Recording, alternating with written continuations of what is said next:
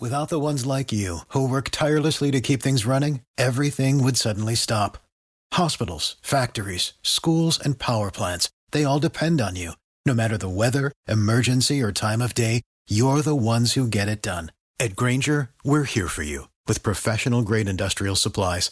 Count on real-time product availability and fast delivery. Call, clickgrainger.com, or just stop by. Grainger, for the ones who get it done. It's time to get up and get going, South Coast. It's time for the Tim Weisberg Show on WBSM. Also streaming live on WBSM.com and on the WBSM app. Talk to Tim now at 508-996-0500 or send him a message or a voicemail through the WBSM app.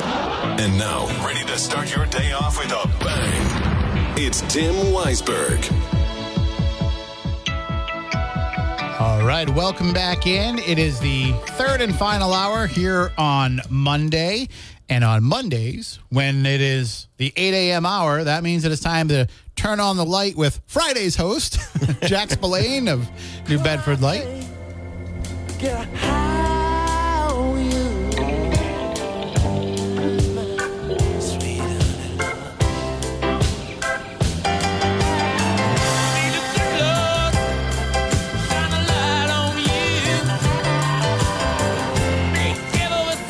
And we are going to be turning on the light with Jack. And Jack, again, thank you for filling in on Friday. It was such fun. Every time I do it, I learn more. And I so appreciate the callers. They are there for you, whether they agree with you or disagree with you. It's just a great thing you have going here, Tim. You've really just built a great show, so it makes it that much easier when you have to slide in. I especially like to thank the two artists from the Star Store who came, Don Wilkinson, longtime art critic for the New Bedford Standard Times, and Tricia Smith, who I hadn't known. She was a jewelry maker at Star Store and now teaches at Tabor Academy.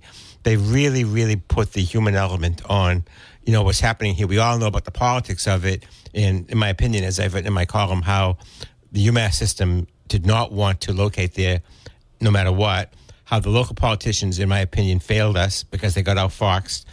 But this is real people, that their lives have been appended, their lives have been affected, and I think Dawn and Tricia really illustrated that, so thanks to them to coming in.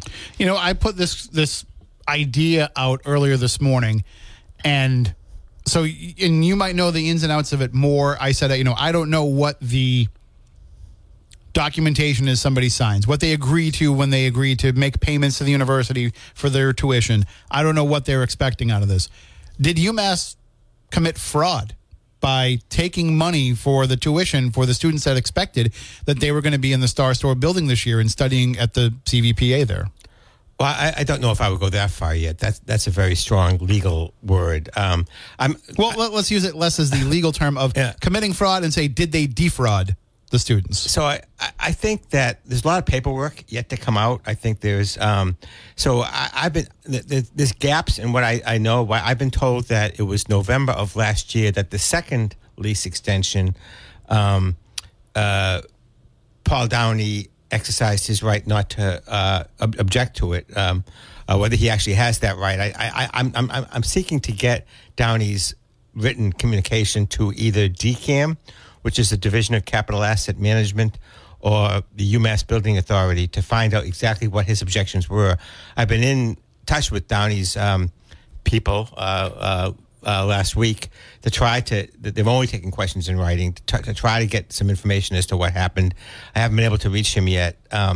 So the students that I talked to told me that in February, first of all, the rumors that they were leaving Star Store have been around for 4 or 5 years, all the way back to Robert Johnson. The mayor himself alluded to that when he was on Marcus and Chris's show. So there's been this talk that the Star Store is too expensive, that people are not majoring in the fine arts anymore. We'd rather go to contemporary stuff. That's been going on for years now.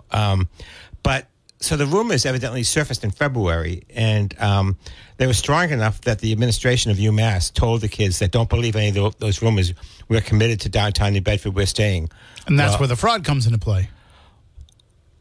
Again, that's your word. I want to be careful of that because it's not clear to me that UMass has been saying, at least this chancellor, Mark Fuller, has been saying that he wanted to stay in downtown New Bedford. Now, I have my doubts as to whether he's in control and whether they really want to stay. But they've been saying that they want to stay, and it's not clear to me the sequence. They very definitely did not exercise their option to take it for $1 at the end of the 20 years, which was in 2021.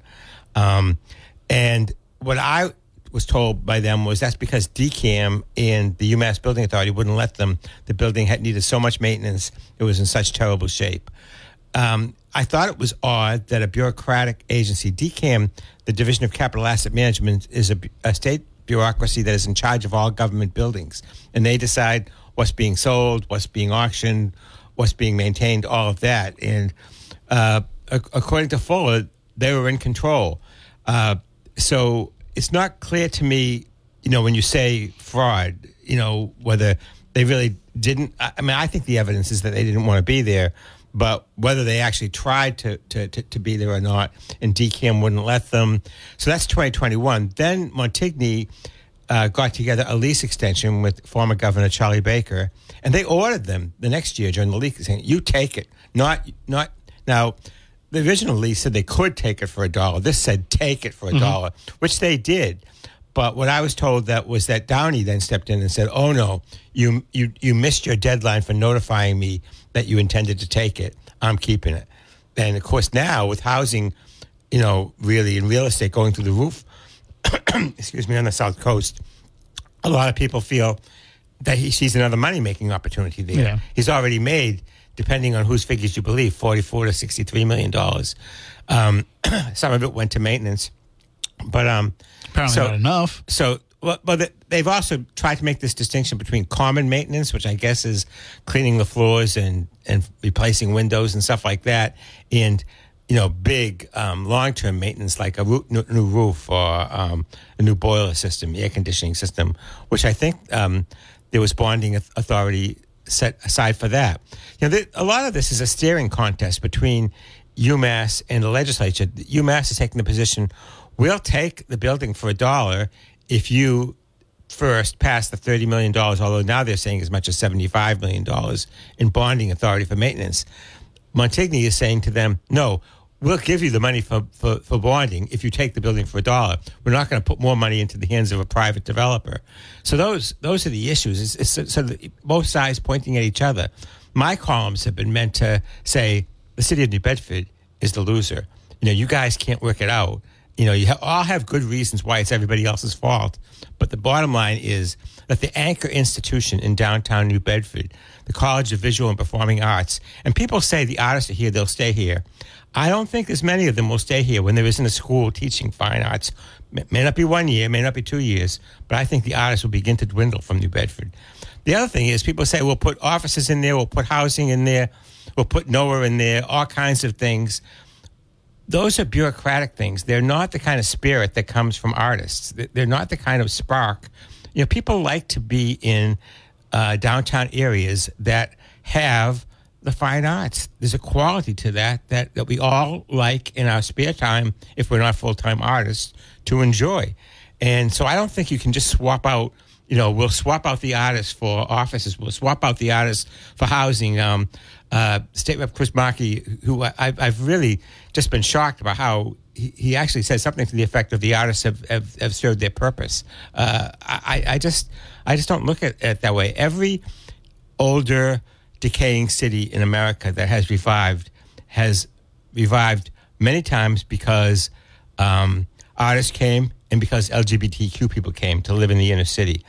Those people come first.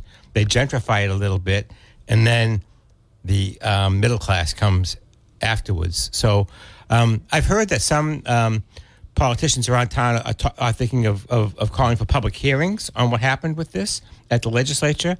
Others are calling for an accounting of how much the Star Store brings in financially to the UMass Dartmouth. They're all talking about it as if it's an equation of the money only goes out, that the money doesn't come in from the Star Store too. And so there are a bunch of things still happening. In all of the research that you've done, the discussions that you've had, is there a possibility that the building remains in the hands of Mr. Downey, that he's allowed to develop a portion of the building, but that a portion of the building remains the CVPA? Well, maybe that's a solution. There's also been a lot of talk about there's only 116 students there. What the artists say is there's only 116 students there because they have stopped replacing faculty. They have shifted the faculty positions over to these contemporary arts, that they have stopped going to the crafts fairs to recruit.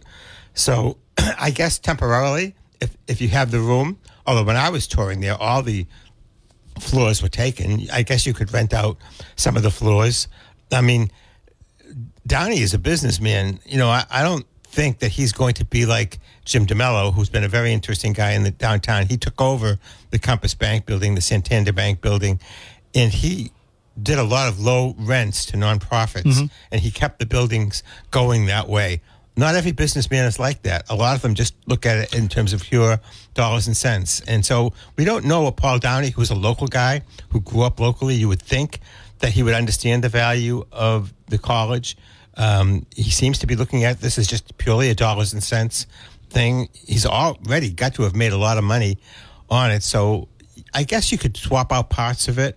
That idea has occurred to me.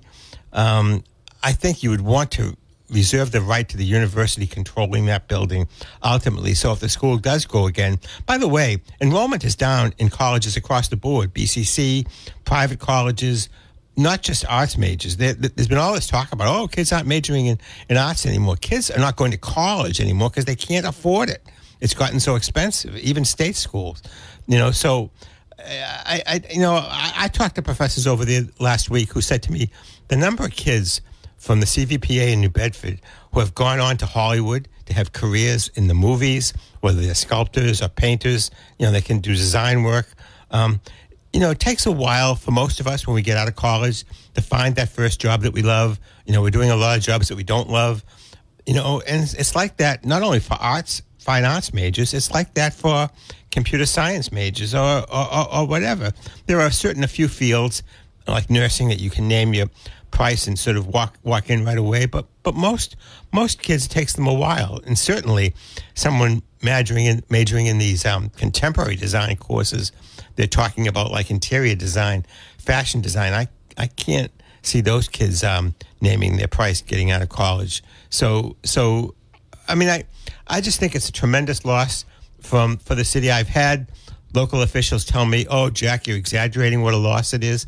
I think I'm underestimating what a loss is. If that building, and it takes 10 years minimum when I've been in New Bedford to fill an empty building, a big monstrous building like that, a block from the Zeiterion Theater, which is being redone completely empty in New Bedford for the next 5, 10, 15 years, terrible effect on the city. Well, I just as an example, when I was younger, I was going to be a comic book artist. That's what I wanted to be throughout my youth. But then I realized, because I had a lot of things. I wanted to be a booth announcer on Channel 56. I had all kinds of ideas, but I was like, that would be a job. Being a comic book artist is a job that I think I could do. I used to say I was going to be a poet just to annoy my father. Well, I think my dad was probably like, I don't think you're going to, be able to be a comic book artist. I don't think you're going to make the kind of money you think you are. But then, of course, it blew up. And comics became huge in the 90s, and then everybody wanted to be a comic book artist, and I realized I wasn't good. So how am I going to compete against people who are way better than me, who actually study art and how to draw? Because, human form, studying all that stuff, I didn't want to learn any of that. Didn't interest me.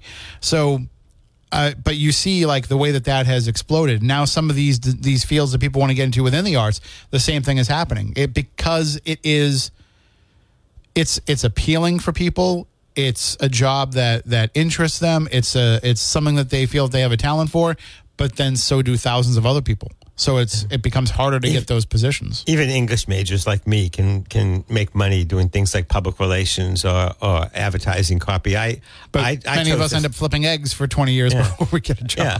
I chose to stay in journalism because I loved it, but there are opportunities out there. Yeah, the idea is that you start off as a journalist, then you go into public relations so you can actually make a living, have some money. How many people have we known that did that? Yeah, absolutely. 508-996-0500. That is the number if you want to call in and chime in on this. So in the conversations that you've been having with people associated with it, has anybody offered you, I mean, you're talking about how they're not recruiting, they're not finding people. Has anybody offered you a plan from within, from the students, from the faculty? Does anybody have ideas that you think are good ones that maybe that the UMass administration just isn't listening to? Nada, nothing. And I have just been astonished at how quiet everybody has been. This story is a week and a half old, yet we have not heard from Governor Maura Healey yet, which I just think she seems to have been on vacation most of the summer, different places. I was surprised that Mitchell talked to Lieutenant Governor Kim Driscoll, but not Healey. I think the lieutenant governors of Massachusetts, we saw this with Karen Polito, oftentimes have the relationship with the gateway cities. Kim Driscoll was the mayor of Salem, but nobody is really talking about a plan. I was shocked that the mayor, again on Chris and Marcus show, so much comes out of that show nowadays, politics-wise, mentioned that he had been with Mark Montigny at the dedication for the 117 Union, the new mixed-use housing, which is a great project in downtown New Bedford. And they talked about getting together. Well, this was a week after the news broke, and they had not talked yet. Senator Montigny was very, I thought, much more earnest and much more authentic than the mayor at that public press conference. He acknowledged that politicians, even local politicians, don't always get along, that there's ego involved, that there's people who just disagree on the way to do things. The mayor says, that Senator Montigny and UMass kept him out of this. And he puts forward that if he had been allowed to get into it, maybe he could have found some money. There's lots of ARPA money around this year. That's a temporary solution, but you could get you through this year so you don't close it in 2 weeks. Mm-hmm. That no one wanted him in. Now, different people may have done that for different reasons. On the university side, they just were looking for an excuse to close it. Right. And when Montigny didn't fund it, they said, finally, we have our excuse. On Montigny's side, for whatever reason, they do. And Montigny pointed out they worked together well on some issues. They were actually closer on the state pier than they were to people like Bill Strauss, say. But they don't always work together. And you do get the impression, and this is to the detriment of the region, in my opinion, that there are turf wars that go on all the time. Turf wars between the city council and the mayor's office. Turf wars between the legislative delegation and the mayor's office. You don't see it quite so much in the congressional delegation. You do see it between Fall River and New Bedford not wanting to be in the same congressional delegation, congressional district, because they think that they might get more attention here or there, although Mitchell has recommended that they go together. So I'm just fed up to my eyeballs with people not getting things done. This was a problem that was in clear sight for everybody to see. We knew that at the end of the 20 years, you had to take that building for $1. You got the university saying we want it. You got Montigny saying he wants to save it, and they couldn't get it done. Whether it's lack of communication, whether it's behind the scenes maneuvering that's really going on, which is why I think maybe we need the public hearings. I just don't want to accept anymore. That was the old way in New Bedford. We've had a wonderful 20 years where politicians did get things done in this city, but this has been a colossal failure, and they've got to fix it. And by the way, 2 weeks closer to the start of school. Yes. Because 2 weeks have gone by with nothing. Yes, and the artists are telling me that you got all these teachers trying to get their programs for the fall ready to go, and now all they can do is put all their energy into moving out. This was not the time to do it. All right, and I found your piece very interesting. We'll get into it. We got to take a break, but we'll get into the furniture situation, which I found to be very, very interesting. But we will take a break right now. We'll be back with more with Jack Spillane in just a few moments. We have to go into the newsroom in just a moment, Jack. But let's take this call really quick. Good morning. You were on with Jack Spillane. Hello. Hi, Jack. How you doing? Hello, Tim. How you doing? All right. How are you? Oh, I'm here. How you doing, Joe? Yeah. On this local fighting, yes. Very bad. The whole delegation should have been united on keeping this thing here. And it makes it easy, who I think is the real problem with this, of not continuing, for Boston to say, look at them. They're fighting amongst one another, so we can just do what we want. To me, if the governor stepped in and told Marty Meehan and told Mr. Fuller that you will continue down there, this would have handled the whole situation. But of course, if we're going to fight amongst ourselves, the whole delegation, and not be united about keeping UMass Dartmouth where it is downtown, it would have been a big difference. One other thing I want to bring up to us. I just want to say I agree 100% with that, Joe, because if the way that this is all played out, everybody in Boston is look at New Bedford again. Yep. Look at the way that they roll down there. And that's why they don't deserve it down there. It's too bad. I just don't want to leave it on Montigny and the mayor. I'll say the same thing for Chris Markey. I'll say the same thing for Tony Cabral. I'll say the same thing for Hendricks. Yep. They all should have been on this. One other thing I want to mention, though.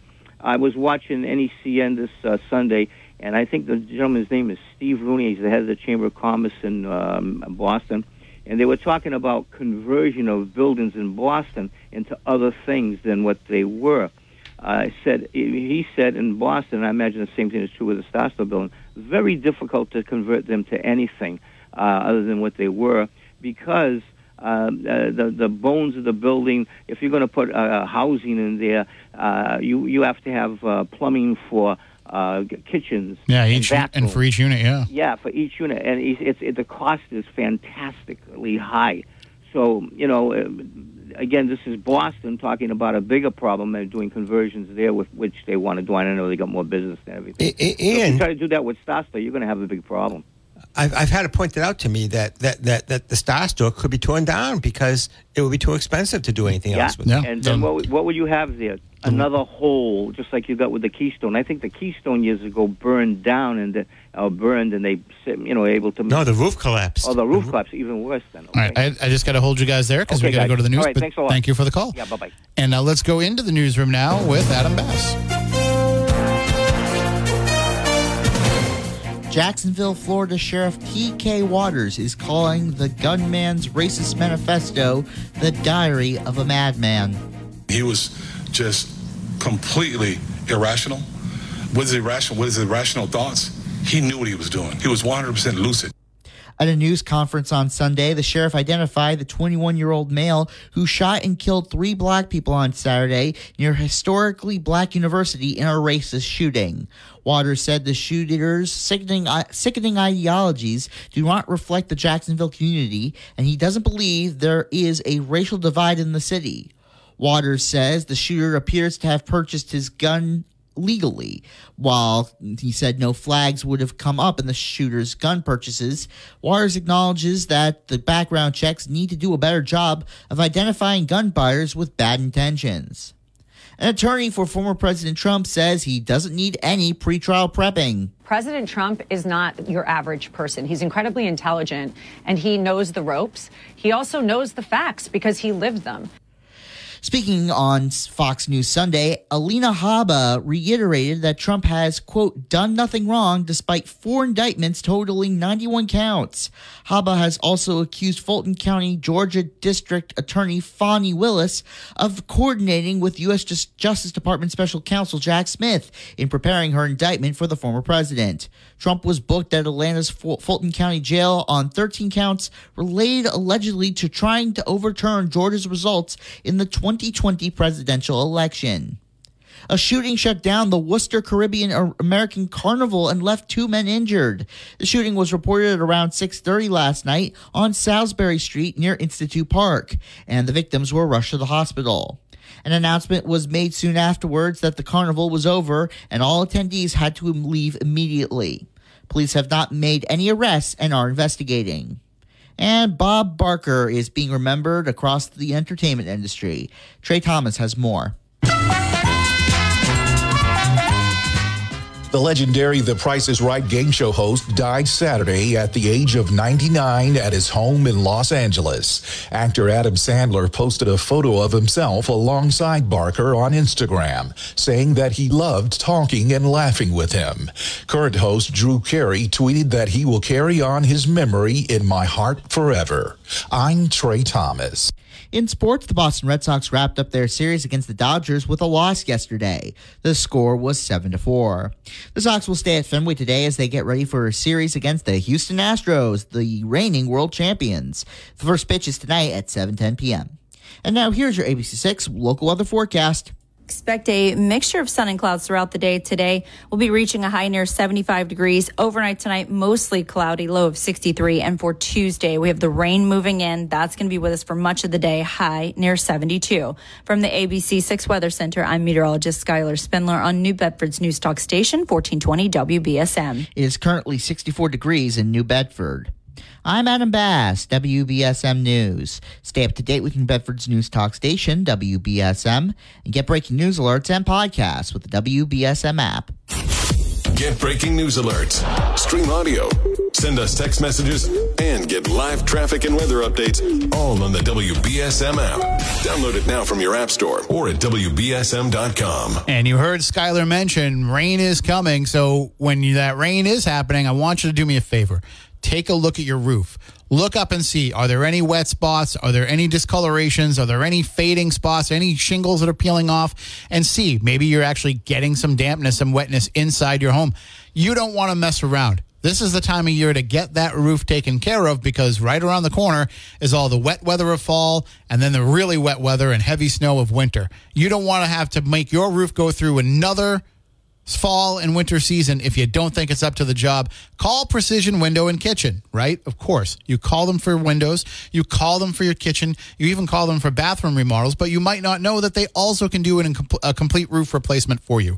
So have them come down and take a look. They'll give you a free estimate. It doesn't cost anything to have them come in and take a look, and they can give you an idea of what to expect. Maybe they come in and they say, hey, listen, I think you're going to be okay for another season. We can take care of this next summer, give you some time to save up. Or maybe they'll say, hey, you've got to get this done right away, and we can work with you to make sure that it happens. That's the kind of work and effort that they put in at Precision Window and Kitchen, because they want to make sure that your home, your family, your investment are all protected. And maybe you also want to have them come in and replace some windows or entryway doors, or remodel your kitchen or bathroom, or put some vinyl siding on your home. Nothing's better after a long, gross winter season than being able to just get out there with the hose and have a brand new looking home just by washing it off. So talk to them about all of that and more by visiting them in their showroom at 1111 Acushnet Avenue, or by going to precisionwindowandkitchen.com. And when you go there, you can fill out all the information to get that free estimate. Again, precisionwindowandkitchen.com.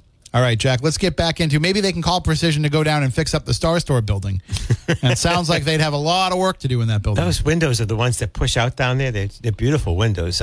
You don't look at the building when you're in downtown all the time, but it's actually like a wedding cake. The amount of detail and the terracotta and everything on that building. Check it out sometime. It's just astonishing, the amount of detail on that building. And so I know Joe called in and he was talking about the things to do interior wise to be able to remodel that.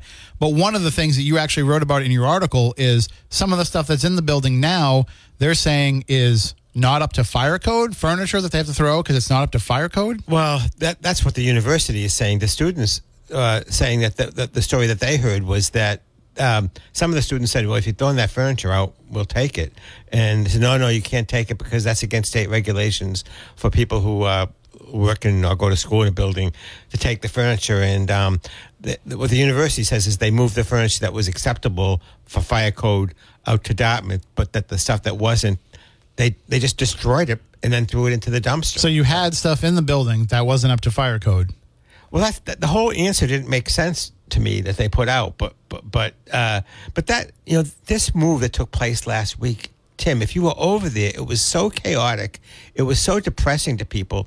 I mean, particularly the ceramic students who, have to have these big built-in kilns with the stacks going up through the roof of the Star Store. Only the portable kilns are coming to Dartmouth with them. So they came to Dartmouth under the understanding they were using these big, massive kilns. Kiln is an oven to forge your ceramic work, and now that's not available to them. How is that fair? They've paid their tuition. So again, that goes back to what I was saying before with fraud. That's not mine. But so people were running around, boxing things up. Things were being thrown out.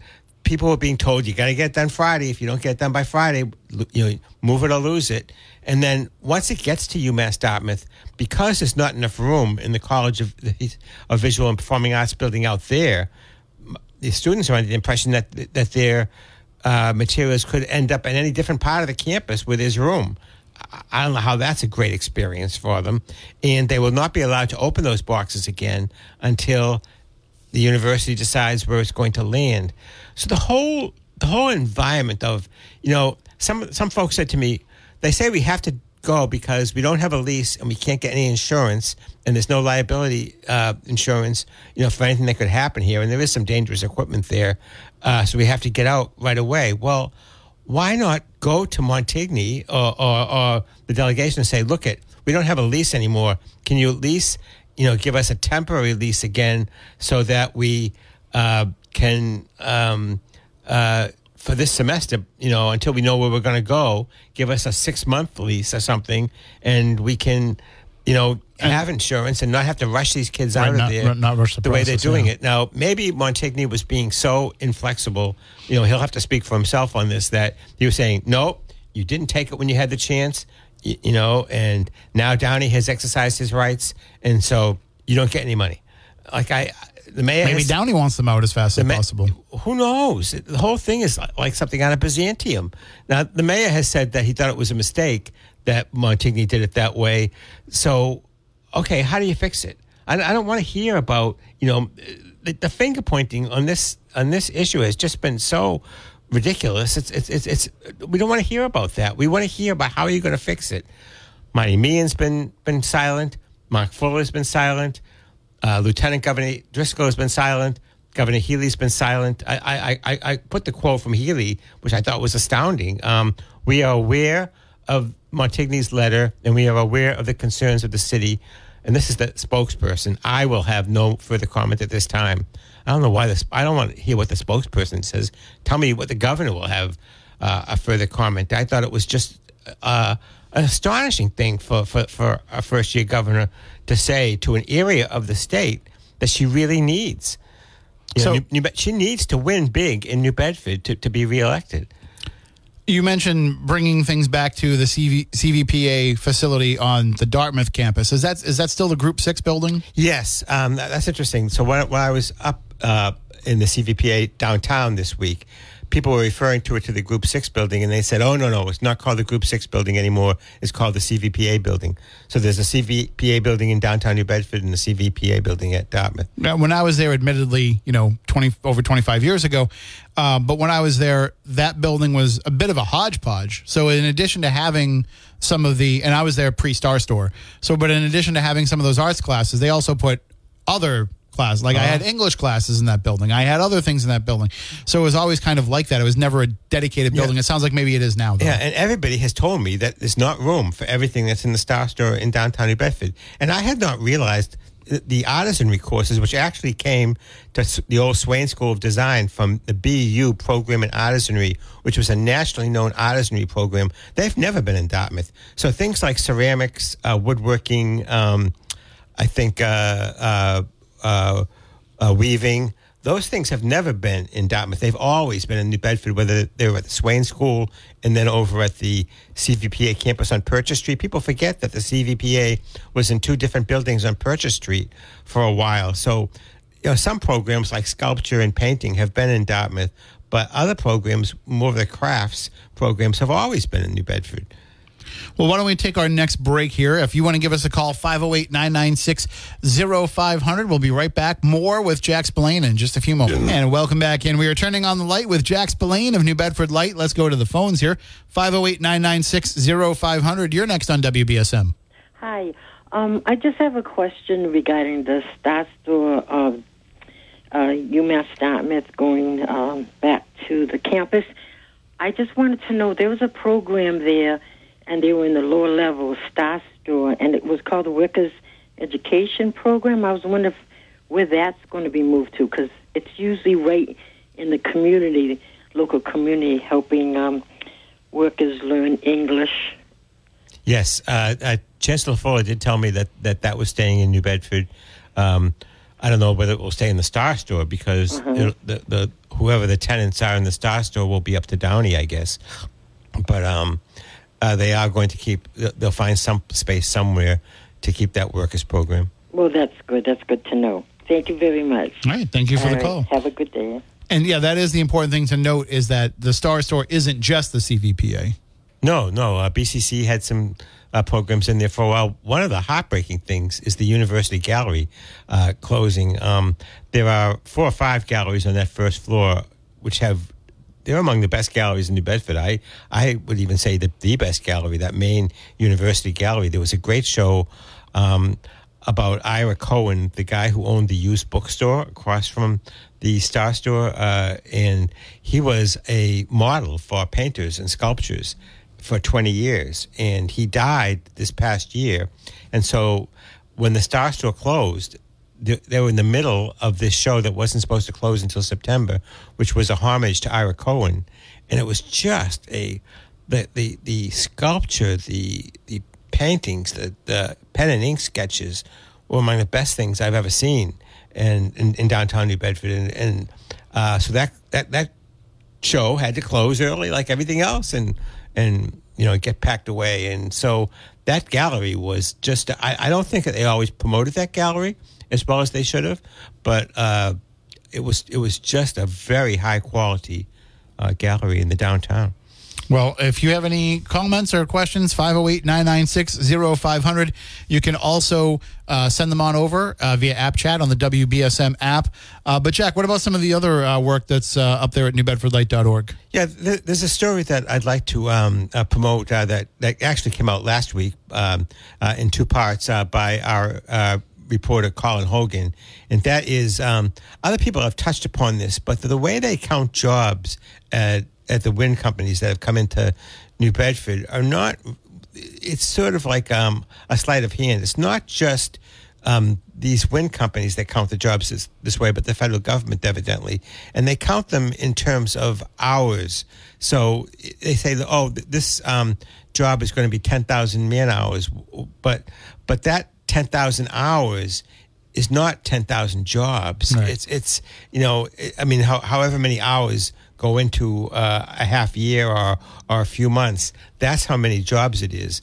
And between that and the jobs that we've all read about that come in from outside that are not, even after the strike that the local stevedores, the guys who unload the ships, that resulted in 12 New Bedford people working in the city, but it's far lower. There are jobs that are associated with it. Many of them are for people who are coming from out of town, and the way they count them in terms of thousands of jobs coming, it's really thousands of job hours. Right, and isn't that because the jobs that will be done are projects? They're not permanent positions. Yes, and it actually is similar to the fishing industry. Like, the fishing industry, you go out in a boat for 2 or 3 weeks and you have a job, but then you don't fish again for another month, and hopefully you made enough money on that trip. But it's not a job like you and I have where you have a 9-to-5 job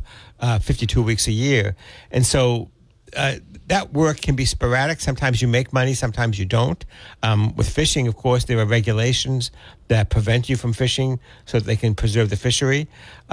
So with wind, there's work, and there will be work for the next, half decade, as they construct these things. And there'll be work maintaining them afterwards. But it's not, if you read Colin's article, it's not quite as many thousands of jobs as the way that they framed it. And the dirty, not so secret part of all this is that, this is speculative too, because if no other wind project ever gets approved here or anywhere else, there's no jobs. So outside of the few that will need to maintain the one that is being built. I'm not one of these people who says that the wind industry is going to kill fishing and that we shouldn't. I think if it's going to be here, we should take our part of it. Right. And it's going to be, and it's going to happen. But I'm just saying some people might feel that it's speculative. As we've seen just from the climate change related to weather this year, alternative energy is here to stay. There's going to be wind turbines. There's going to be solar. Maybe someday there'll be nuclear fusion, as Scott Lang points out. But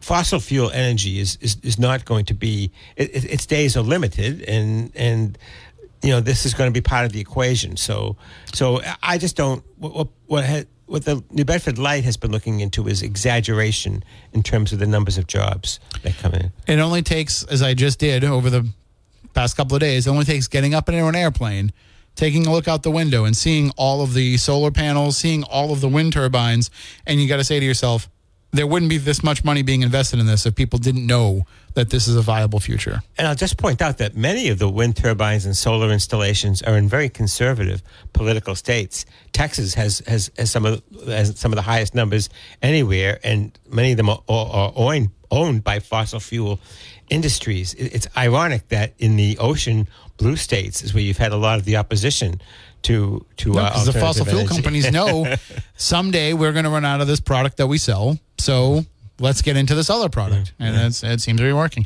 All right, let's take our final break of the hour. We'll be back in a few moments. And we are going to wrap things up with Jack Spillane. Stay tuned for Chris and Marcus coming in with South Coast Now. They've always got a great program for you.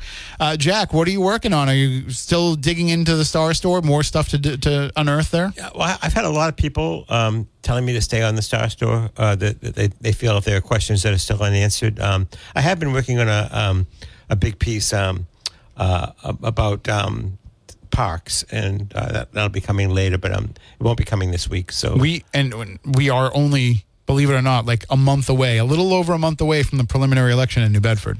Yeah, we're gonna do a big, push there at the New Bedford light. The reporters will carry the bulk of the weight in that, and I'll do some commentary. But I've already weighed in with an opinion that I think that the at-large race is where the race is going to be this year.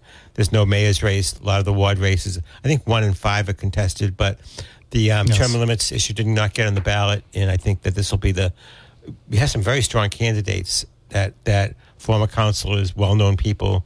It could be an interesting at-large race. Yeah, I'm excited to see what happens. And, of course, you never know what will happen as we get closer to the final election in November. As you say, right now we're saying it doesn't seem like anybody's really going to challenge the mayor, but let's see. Let's see what happens when some of these candidates really start to get out there, because I haven't seen or heard from them. I actually had heard a suggestion over the weekend that unless they fix this Star Store thing, someone should run as a write-in against the mayor, a person of prominence. I'd be interested to see if that happened. There are people of prominence in the city. Maybe that person shouldn't be Mark Montigny, though. But there are people of prominence in the city. They've kept quiet so far that are really upset about what has happened here with UMass Dartmouth, the local university. And they've got the time, I guess, right? If you got a month out to really get the name out there. Yeah, a writing campaign is a big lift, but there are prominent people that movers and shakers. We only got about 20 seconds here. But if you were a write-in candidate, would you have to be a write-in candidate for the preliminary, or could you get yourself as a write-in person for the final? You'd have to be in the preliminary, I would assume. I don't think so. I think you can do it just for the final. You do it with stickers, right, in Massachusetts? Yeah. But